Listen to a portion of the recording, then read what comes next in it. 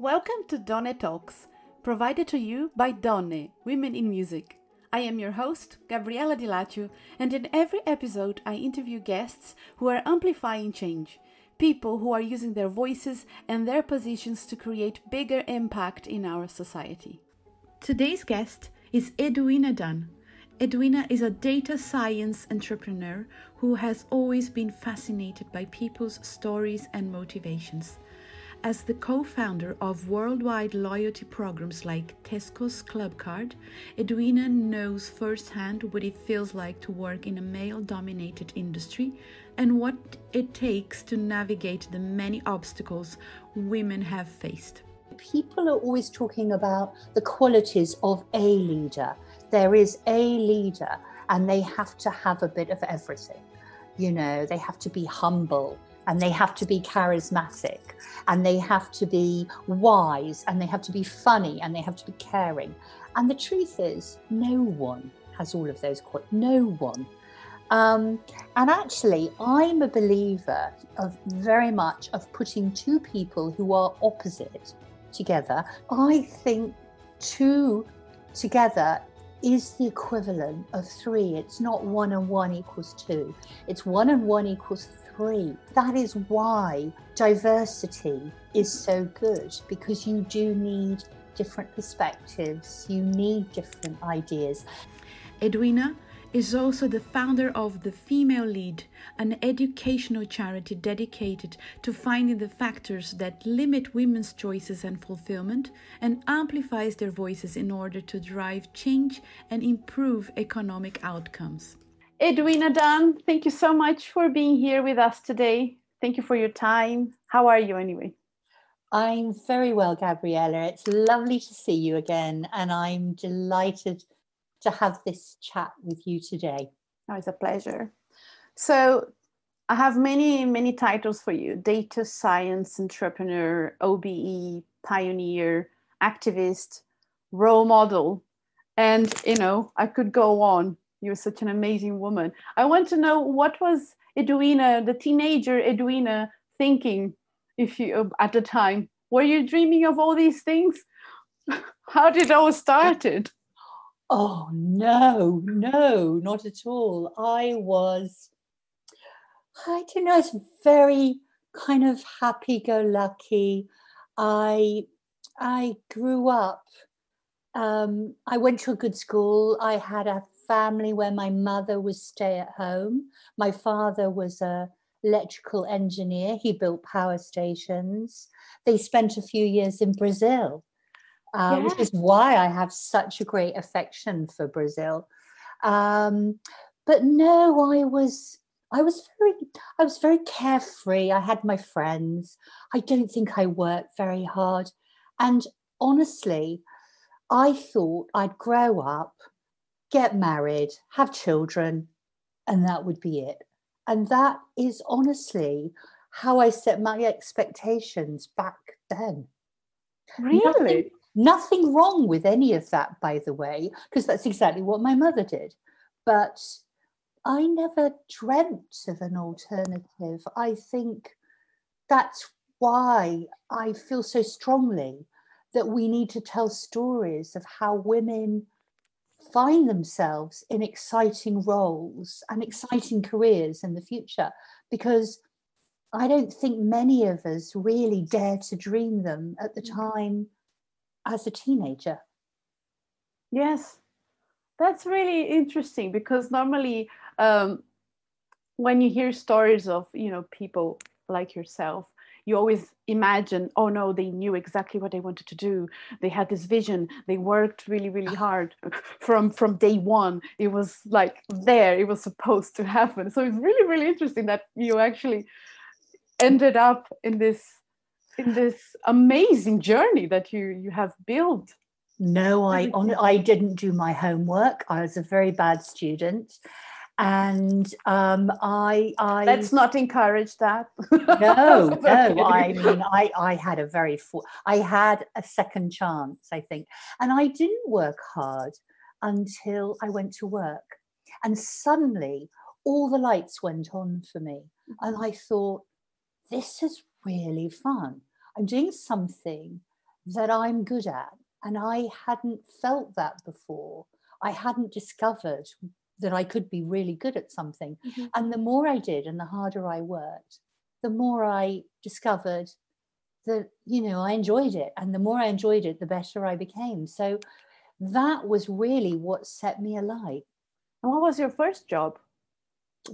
My first job was all about, it was really the very early stages of data and technology.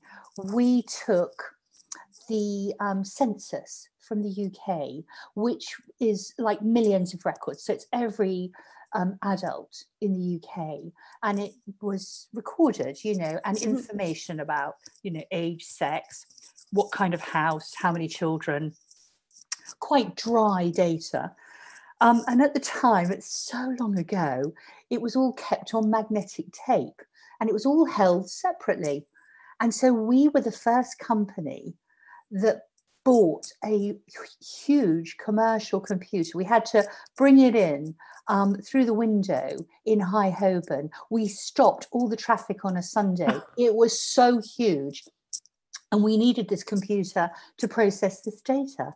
And from that, it was so exciting because we were then able to do what market research had been doing manually, which is how many people live or work in an area that's like half a mile from a store or a high street or something like that. So it was very, very radical, saved a huge amount of time, and it was big innovation. So it was really early data and technology, and the computers were still quite weak.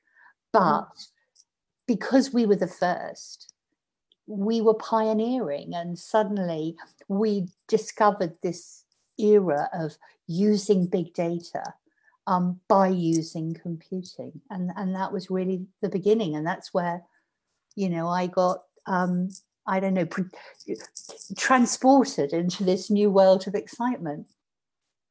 That's fantastic. And then was that in the 80s when you became the youngest female vice president?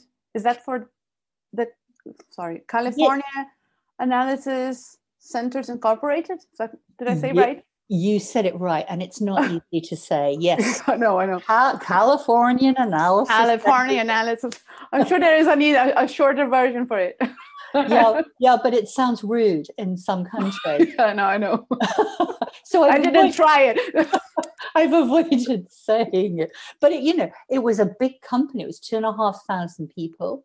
And we were just this tiny little outpost. So actually, and I must tell you something else, because I also walked in, and on my first day, it was such a small team. We were only 5. We became 7 people.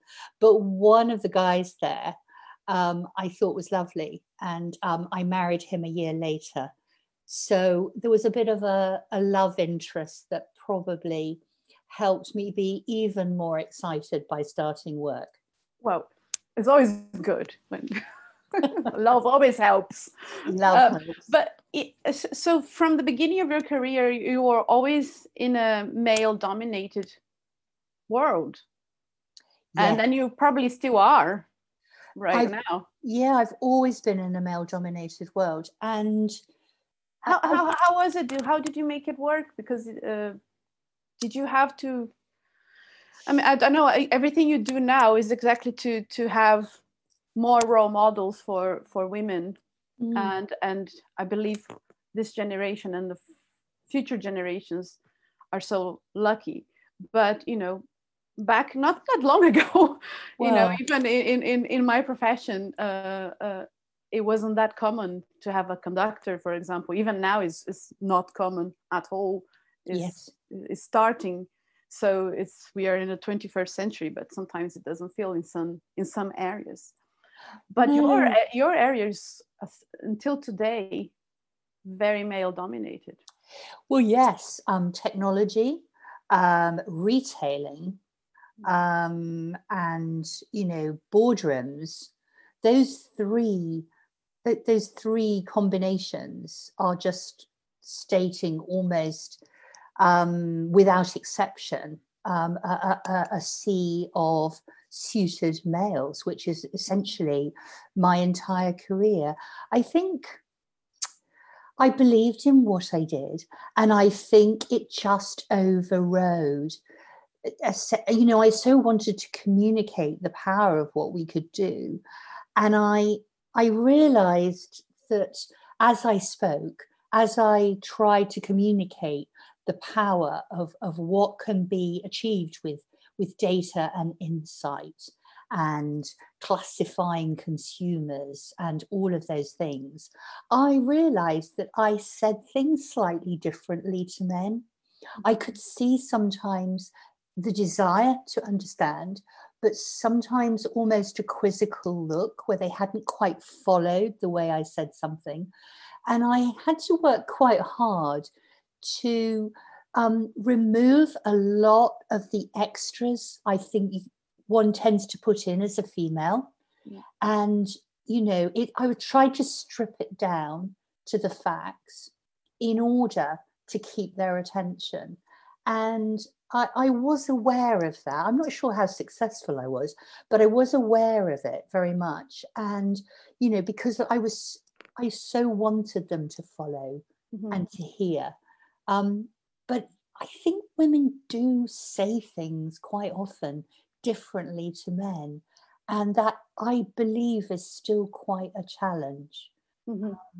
I don't know the science behind it, but, I think we put in more words and more expression. Oh, definitely more words. That's what my husband always says to me. Can you say it with few words? Just give me the short version.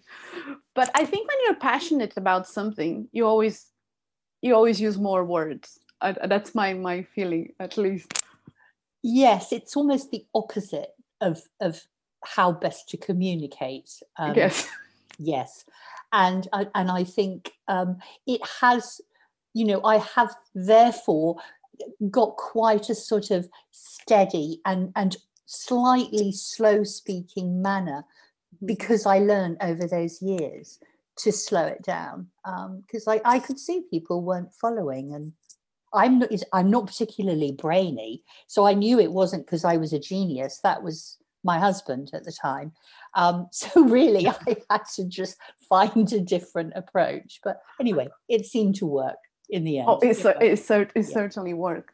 And then you left with your husband to start your own company after. Yeah, which sounds very easy and is, again, as if it was planned. And that was my question. Was it easy? No, I don't think it was.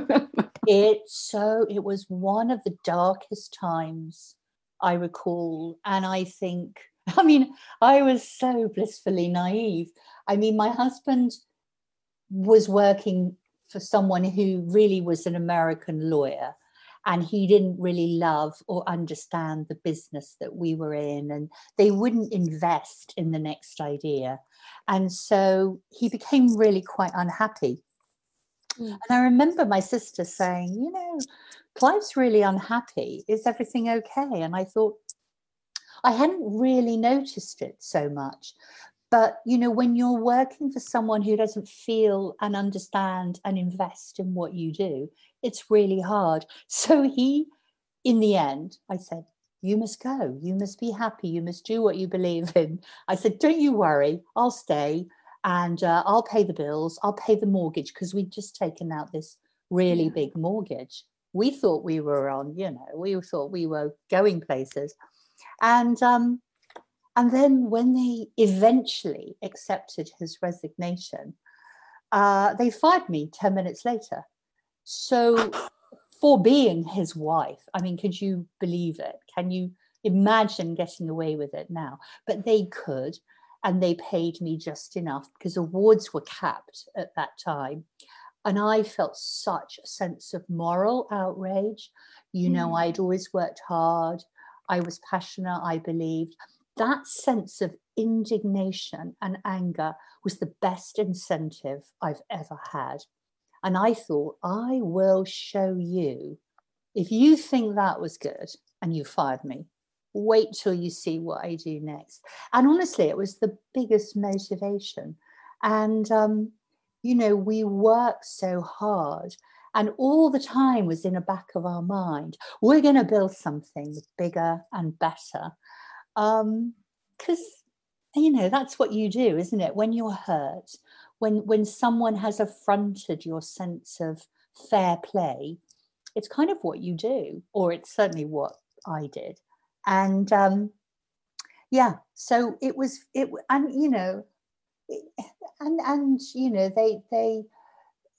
came after us as well. They sued us.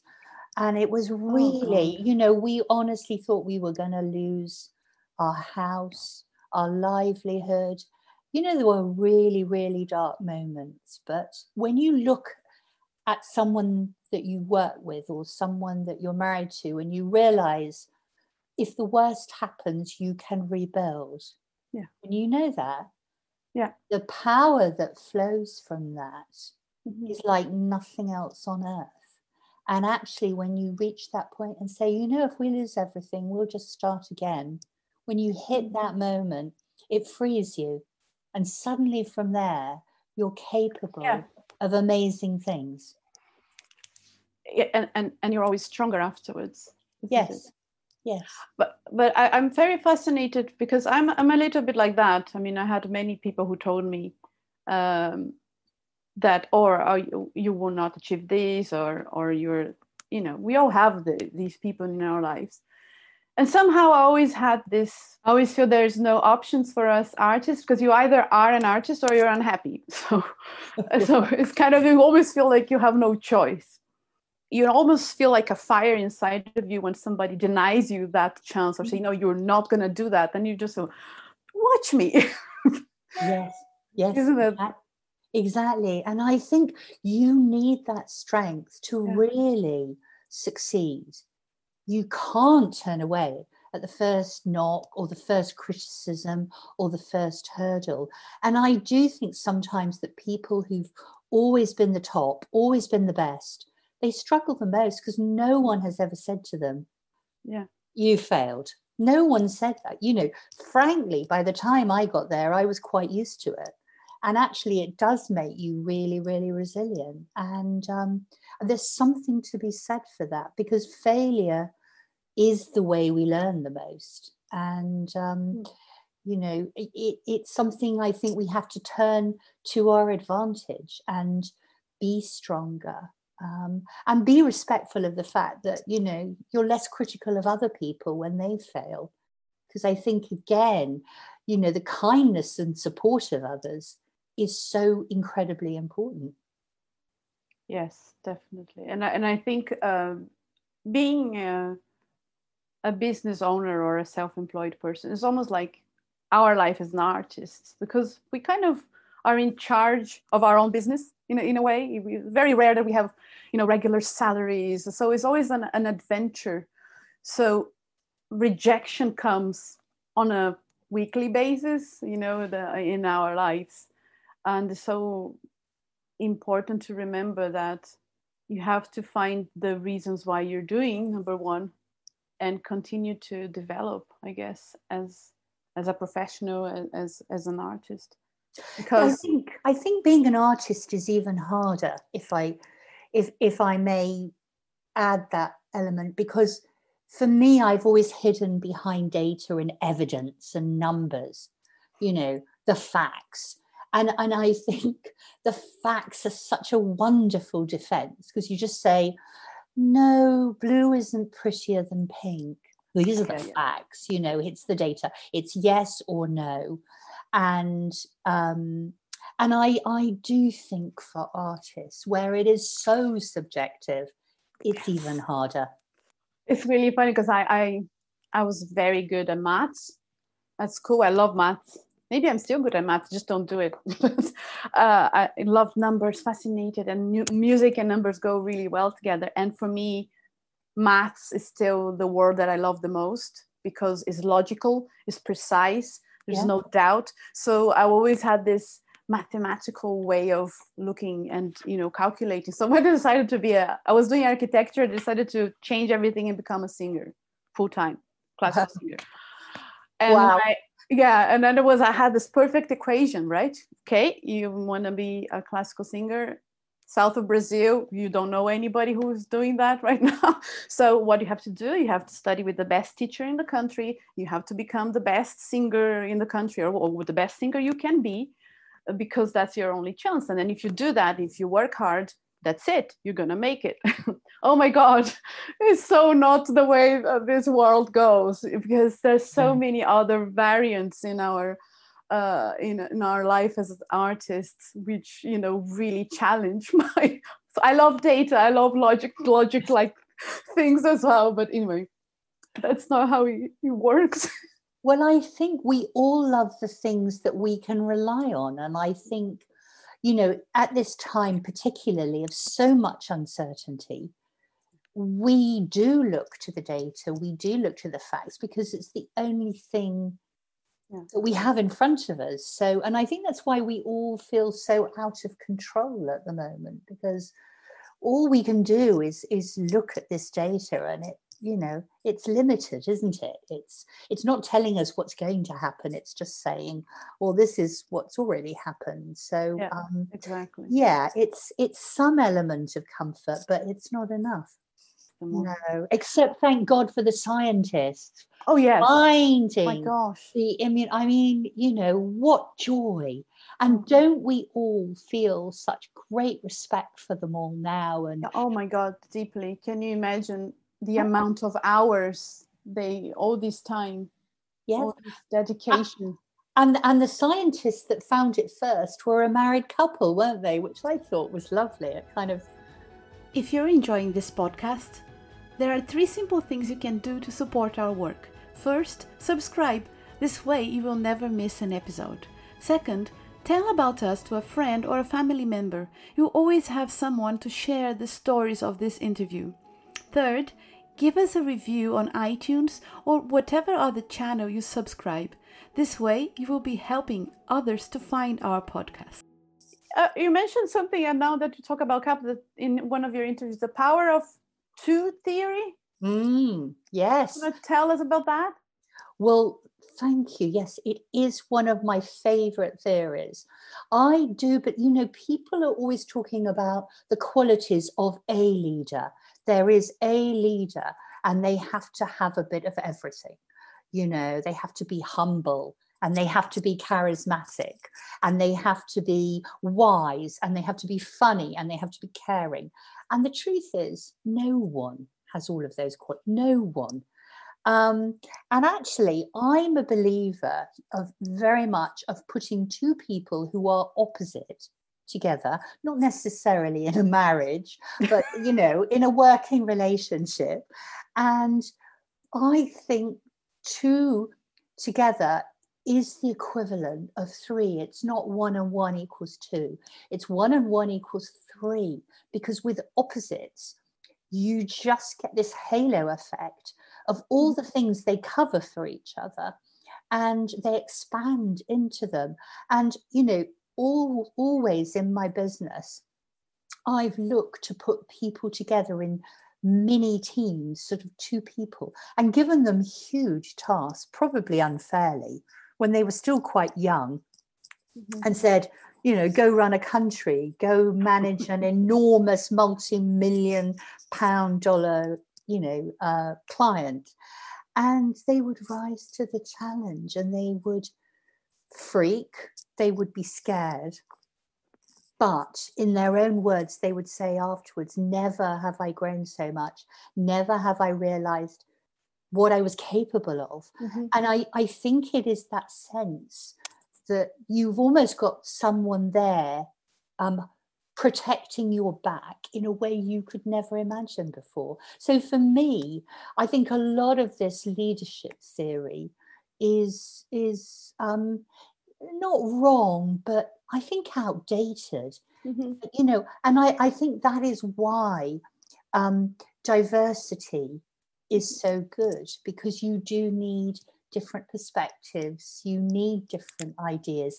And actually, I think a lot of innovation and creativity in any field comes from putting 2 very different ideas together, and then suddenly there's something magic that happens. Yes, I really like that. Thank you for sharing sharing again, because I think now sometimes you read books about great leaders, and sometimes you feel so small because you feel, I will never be able to do all that. So it kind of frees you to, I totally believe in collaboration. I can't ever imagine I know everything or I can do everything well. Like, I certainly can't. So it's Yeah. always positive to have somebody there with you to challenge you as well, which is not easy sometimes. You don't want to be challenged. No, but and I think having someone with you, challenging you, helping you, is not weakness. And it's so often described as, oh, you needed help. You've come with someone else. Is that because you don't know and you're not good enough? And I think this is completely wrong. I think it shows confidence. It shows respect. And, I genuinely believe that combination of two people gives you the very, very best moment when you have that moment, because you got to people's thoughts and processes around it in the moment or even afterwards. So I think a lot of old theory is exactly that, old theory. And it's quite a, it's just quite a kind of masculine model, which is one all-powerful being telling everybody what to do. Now, I have a son and a daughter. I have no disrespect to either sex, but I think it's outmoded. And I think that's why getting women to an equal level with men and having them work together respectfully and in this collaborative way, I think, is probably the best way we can all move forward and create economic growth after what has been a bad period for everything and everyone. We stopped straight in front of the door of the female lead, don't we? 2015, it's a funny year because that was the year when I was actually started planning what I was going to do with all my anger, because I felt quite angry by that point when I discovered so many invisible women in the history of music, which is not only music, of course. What happened for you? What was the inspiration? Because you had been in this, male-dominated world for so long, and then did something click or something happen, or was just a long time dream that you've been planning for a long time, and then finally you got the time to do it? Sometimes that's what it takes. I think that the truth of the story was somehow it was in my subconscious.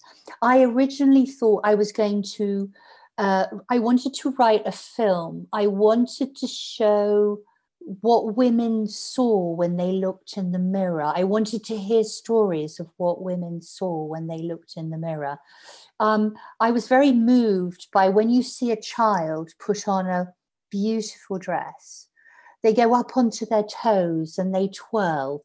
And actually, it doesn't matter if the dress doesn't suit them or it's too big or whatever.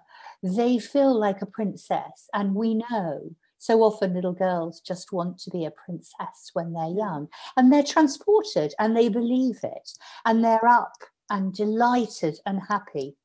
And then when teenage years come, then nothing looks right on them, nothing looks good.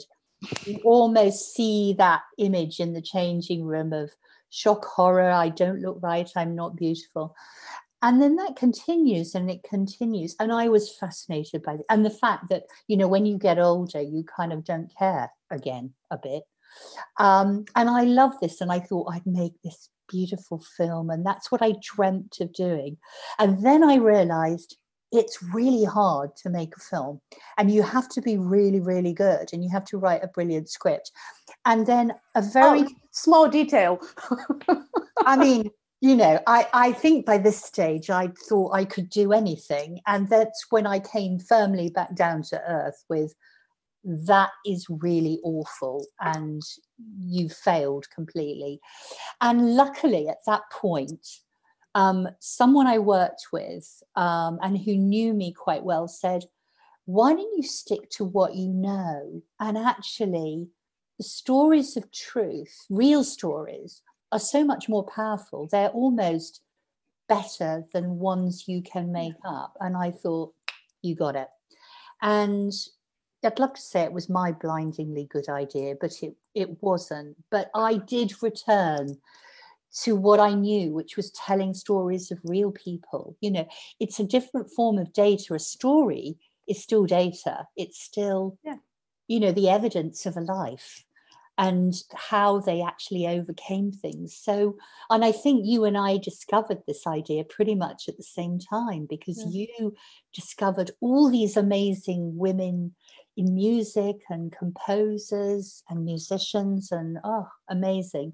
And I thought about all the women whose stories we'd never heard. And yet, you know, I grew up at school hearing about, you know, long dead women.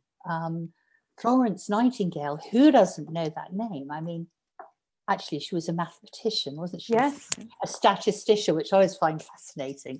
But, you know, her and Ada Lovelace and Amelia Earhart, they're the only ones we know. And you know, there are But did you hear about Dame Stephanie Shirley?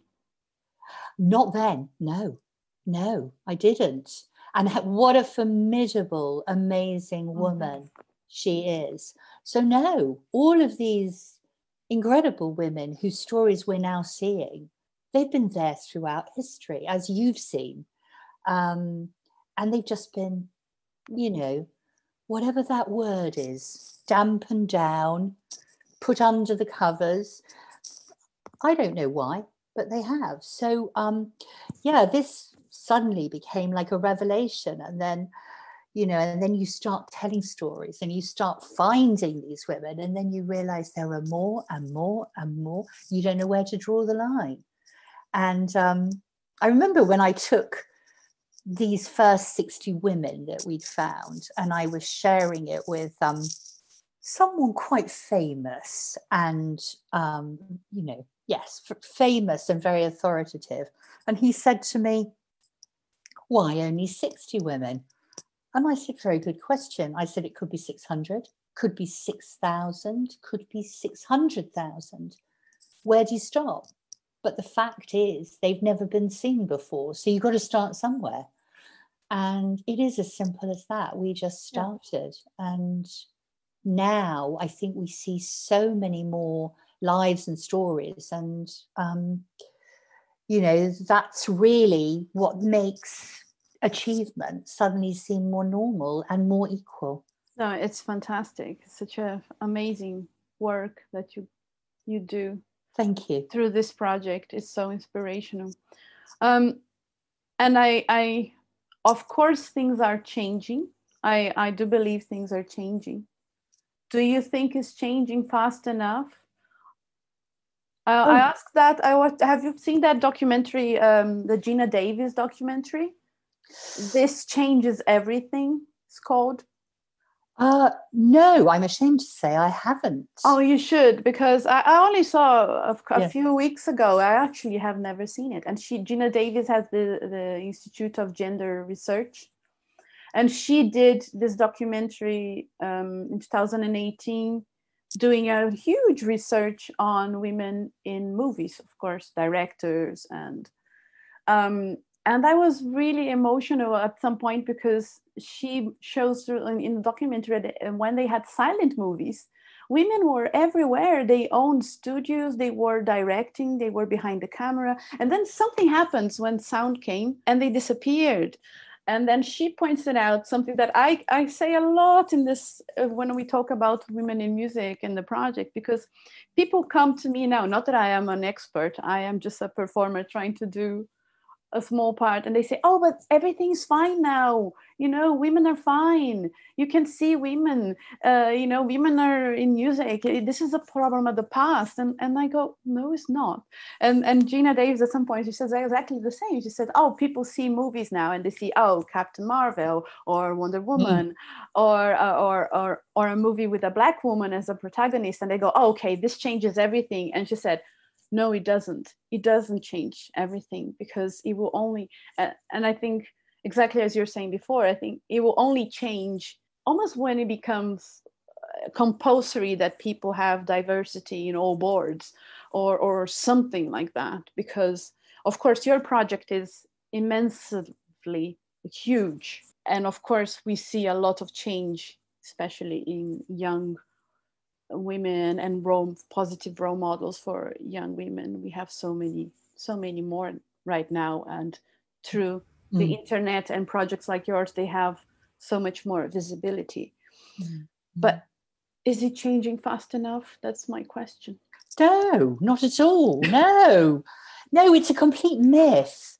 I mean, it's really amazing how many really intelligent people say to me, yeah, but lots of women are going to university and they get the same number of degrees as boys. And like, yeah. And what happens then? Yeah. And then what happens mid-career? You know, do women stay in their jobs? Well, who's home looking after the children? Who's home looking after the elderly parents? Who's doing the in-between jobs of collecting at school or whatever needs doing? And it has not changed. In fact, there are little encouragement bars in certain places. We can see some blips, some peaks, but they're not sustained, and there's really been no shift at all. So I think part of the challenge is, and I think it's fair, but part of the challenge is there's now a bit of confusion because we're now talking about minorities that combine a whole series of things. So we've got women. Well, number one, women are not a minority. They're 51% of the population. So actually it's men who are minorities. But we are equally balanced. But then within that, you've got the whole idea of all this intersectionality, and it's all being brought together as if it's all the same challenge and the same problem. And we have to find our way through it. And I don't think anybody wants to be angry, and I don't think anybody wants to blame any particular part of what's causing this, but we do absolutely have to change it, because the weak at the moment are getting weaker. The minorities are getting more minor. And so we almost have gone backwards rather than forwards now. So, that is really my passion with the female lead, to try and see if we can use data and evidence to understand, to really break down some of the myths that we think are true, to find the real truths, and to say, okay, this seems okay, but this part isn't working. And then use, really good minds, well-intentioned people, and also, identify models where people have overcome some of this and have actually implemented, really great company processes, policies, ways of working. The real truth that everybody has to hold on to is the problem is not women. It is not women who need fixing. No. It is the process and the policies and some of our societal norms. And that's what needs fixing. So we all need to fix that. It's not a women's problem to be fixed by women. And there's Definitely nothing not physically wrong with women which makes them in this place. But we have to work out how to do that. So my next program is bringing all the data and evidence, sharing that with everyone, and then starting to work on campaigns where we get people to speak out and to look at where it works, where it's a happier situation, and say, what can we learn from that? And can we mimic it?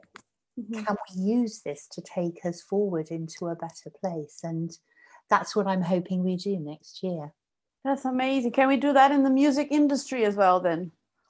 Well, yeah, I mean, that's Because a pretty talented area, isn't it? I know, but you know what happens is in the music area we have in the arts area or literature, anything. I think it's just exactly the same problem, because you have the historical challenges that women had to go through, of course, and deal with, which incurred into less production, artistic production for centuries and centuries. But you still had many who actually produced many things, or they gave it to their husbands to patent, if they were inventors, or they signed as a man, or composers as well. There's a very famous story about Fanny Mendelssohn and Felix Mendelssohn with the Easter Sonata, which was this beautiful piano sonata, signed F. Mendelssohn. And only 3 years ago, it was discovered it was written by Fanny, his sister.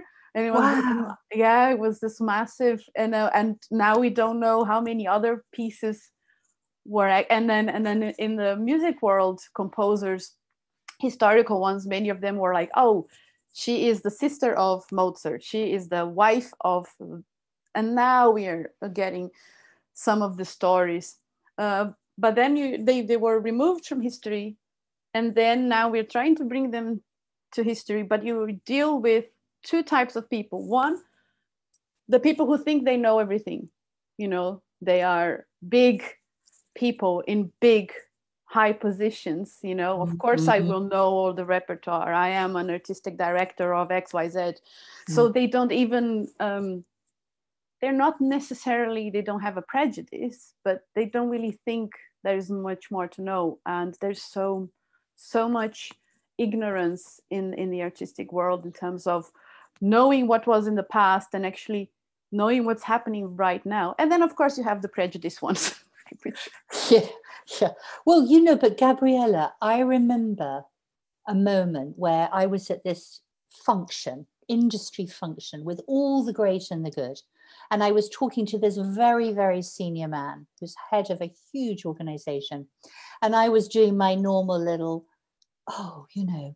data and technology is so exciting. And he looked at me, and I think I'd said, and we will have data strategies and they will lead us forward into better places. And he looked at me and he just laughed and he said, data will never be strategic. What? I wish I could find him now and say, what do you think now? And the reason I raise this point, does he know who you are? Do you think he still remembers? I really hope so, because he was so... Listen to her now. He was so patronizing. I remember it really hurt deep. And, but the reason I say that is that there are always people like that who will say, no, this will never be the case. This is the way it is. And we can change that. And that's what our journey is about, to actually bring the evidence of this to the fore, so that actually it becomes, of course, data and technology is strategic now. And of course it always was, and I always knew it was. And that's what we want people to say. We know there are great, hugely talented females, artists, composers, musicians. We want people to say that, yes, it's obvious, because we will bring the evidence and the stories and the data. Let's do it. Yeah. We can stay here forever. I will end your last question. Well, would like to end with a challenging question. So I think when you are a business person, part of your job is to make sure that you convince people that you're good at what you do. And you have a lot of proactivity as well. You don't simply expect the phone to ring. You have to make things happen. But I think we as artists, before I was mentioning, our challenge is we never see ourselves as a business. So we don't have this sense of selling ourselves, because it feels so wrong to us. You spend, especially in classical music, in any music, but classical music, it's such a you're almost like an athlete.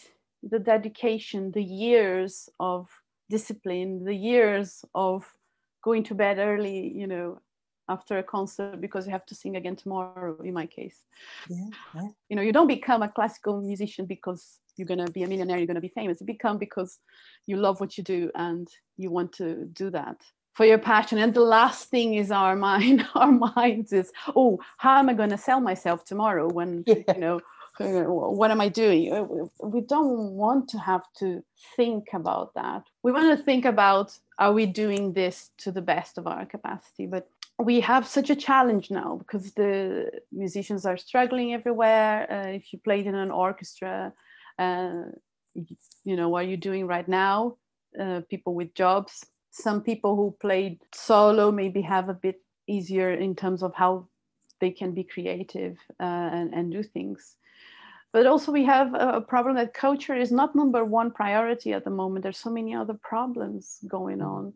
And in people's lives. And sadly, I don't really see any investment in reminding society how precious art is and how powerful it is in our world, and how much it gives people in so many different moments. You see orchestras, in the south of Brazil, you see those children become those amazing musicians just because they were given that opportunity to feel that music. So what would the pioneer, entrepreneurial Edwina do right now if she was an artist? Told you it was a challenge. I told you it was a challenge. Well, you see, the thing I would consider is that when you're really brilliant at something, you see the differences and nuances, the difficulties, the genres, all of that. But when you come from outside looking in, all you see is someone with a skill you can't even imagine. You can't begin to imagine what it must be like to open your mouth and something beautiful come out, or that you play something and it's beautiful. And so I would think about the idea of the power of two.